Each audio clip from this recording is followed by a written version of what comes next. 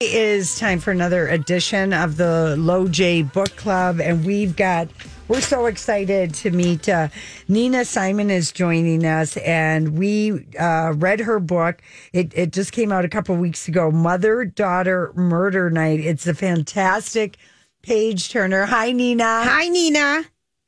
Hi, it's so great to be with you. You too. I just want to add in that you're Reese Witherspoon's book club pick for September. You've already been optioned for something, a TV show or a movie. You were also on the top 10 of every list. This is your first novel. What does that feel like?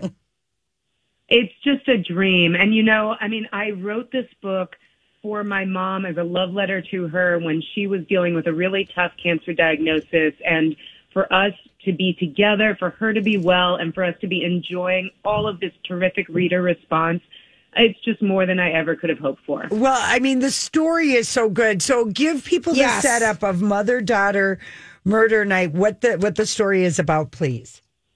Yeah, so Mother-Daughter Murder Night is a big-hearted mystery. It's about three strong women, a grandma, a single mom, and a teenage girl who work together to solve the murder of a naturalist who washes up on their doorstep in the Monterey Bay of coastal California, which is where I live. And I like to say it's both a family drama and a traditional cozy mystery. So this is a great story for you if you love heartfelt stories of women coming together, but also if you like the twists and turns and figuring out the puzzle of a mystery. Yes. And you do take us to the very end. Yes. It's such a fun read. And I think the multi-generations is really cool in how... your mother was diagnosed with cancer, and during that time, you quit your job to take care of your mom. And so how you guys shared this love of reading mysteries and how you came up with the idea to write a book, that's pretty amazing. It's been so special. And, I really, in the beginning, I had no idea that someday this would be a published book. In the beginning, I was just trying to write a story that would make my mom smile. Oh. The main character, the grandma, who's sort of this outrageous take charge woman, really was kind of the superhero that we needed. While my mom was struggling with cancer and being pushed around by doctors, this character, Lana Rubicon, who gets cancer, is pushing the doctors around. My Right. mom was in bed, but Lana was leaping out of bed to solve the crime. And so for us, it was such an escape and source of comfort and joy to write this story and now to share it with people. And Lana she's a great character. She is. I could envision her. I know that she's too old to play her, but who would have been great as Lana would be Joan Collins. Would have been a great Lana Rubicon. Absolutely. It's so much fun. Okay, so just take us a little bit through the process. So you wrote this in 2020. You are a former NASA engineer and a museum director and a naturalist. And you start writing. Did you run it by people? Were you part of a writers group in Santa Cruz? Or how does it get published? And how do you get Reese and the New York Times and everybody else and sell it so quickly? You know what? It was my first novel, but it feels like it's my fifth career. And At first, I really was just writing for my mom, and it was about us having this intimate connection during a hard time. But as I went on, I was finding myself falling in love with the writing. So in the beginning, I would sit on my mom's bed with her. I would type while she slept, and then when she woke up, I would just slide the laptop over to her. She would read, I'd go make her breakfast, and I'd come back and we'd talk about the story. We'd talk about what happened. We'd brainstorm about what should happen next. So my mom was really my first reader on everything. And then as she started doing better in terms of illness, I started getting curious about whether this might be my next stage of my career. And so, I reached out to friends to have them read it and give me critical feedback. I read a ton about how to write great novels. And then I was able to find a terrific agent who in turn gave me a crash course in improving the book. We sold it to William Morrow, and my editor there taught me so much more about writing. And so I feel so blessed that I feel like I've been able to learn and grow as I've been writing this book. And then, for Reese Witherspoon to select it for her book club, for so many readers to respond and go out and buy it and read it. And I've talked to so many people too who say, gosh, I read it and then I bought a copy for my mom, or I bought a copy for my daughter. And I know of a lot of families reading it together, which has just been such a joy. And so, I think that I feel incredibly lucky that this has happened. I poured my heart into this book, and I think that some of that heart is shining through. Oh my gosh, it's so much fun. The book is Mother-Daughter Murder Night. The author is Nina Simon. And your wonderful person who we work with is Kathleen Carter, she works with everyone great. So you are so lucky to have her on your side. What did it feel like when it got sold to be something by is it a limited series? Aaron Kaplan, that you're going to be something? Something, yeah. So it got optioned for film and TV right before the writer's strike happened. So it's sort of like we made the deal and then everything shut down and got quiet. And as you know, the writer's strike has just ended. And so I just got an email from them this morning that they're so excited to take it forward. And, especially having grown up in Los Angeles, I'm just honored that they're interested. It is a very long shot that a book will actually turn into a show or movie.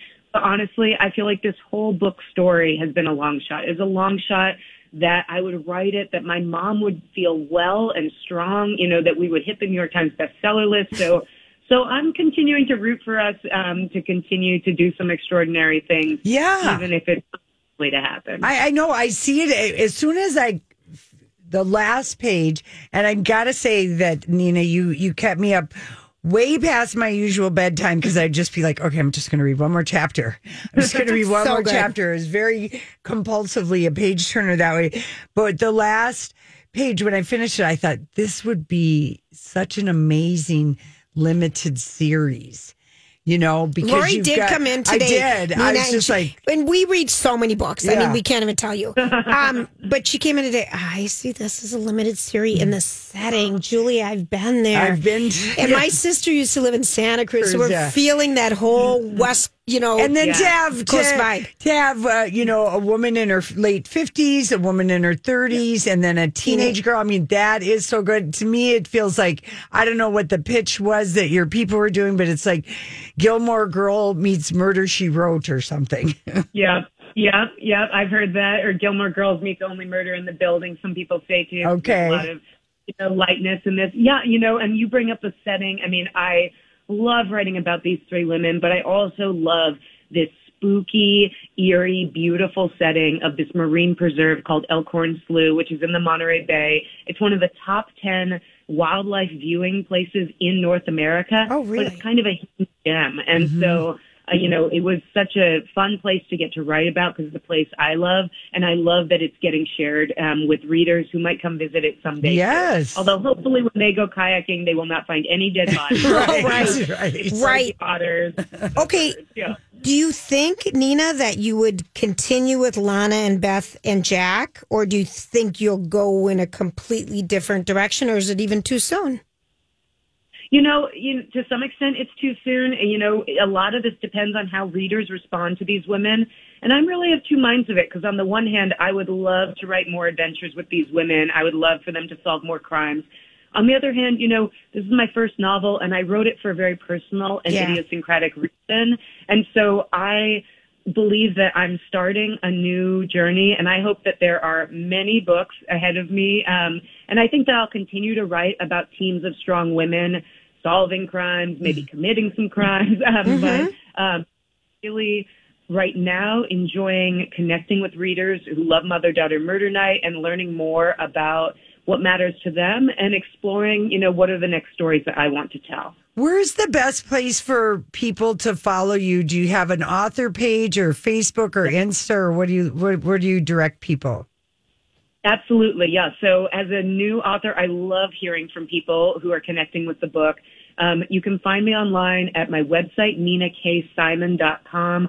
I'm also on all the social media at Nina K. Simon. If you want to hear back from me, Instagram is the best place, but anywhere you want to put in an at Nina K. Simon, you will find me. Okay. So Nina, here's the question we ask everybody, all of our authors. what is the last great book you read or the book you recommend to everybody?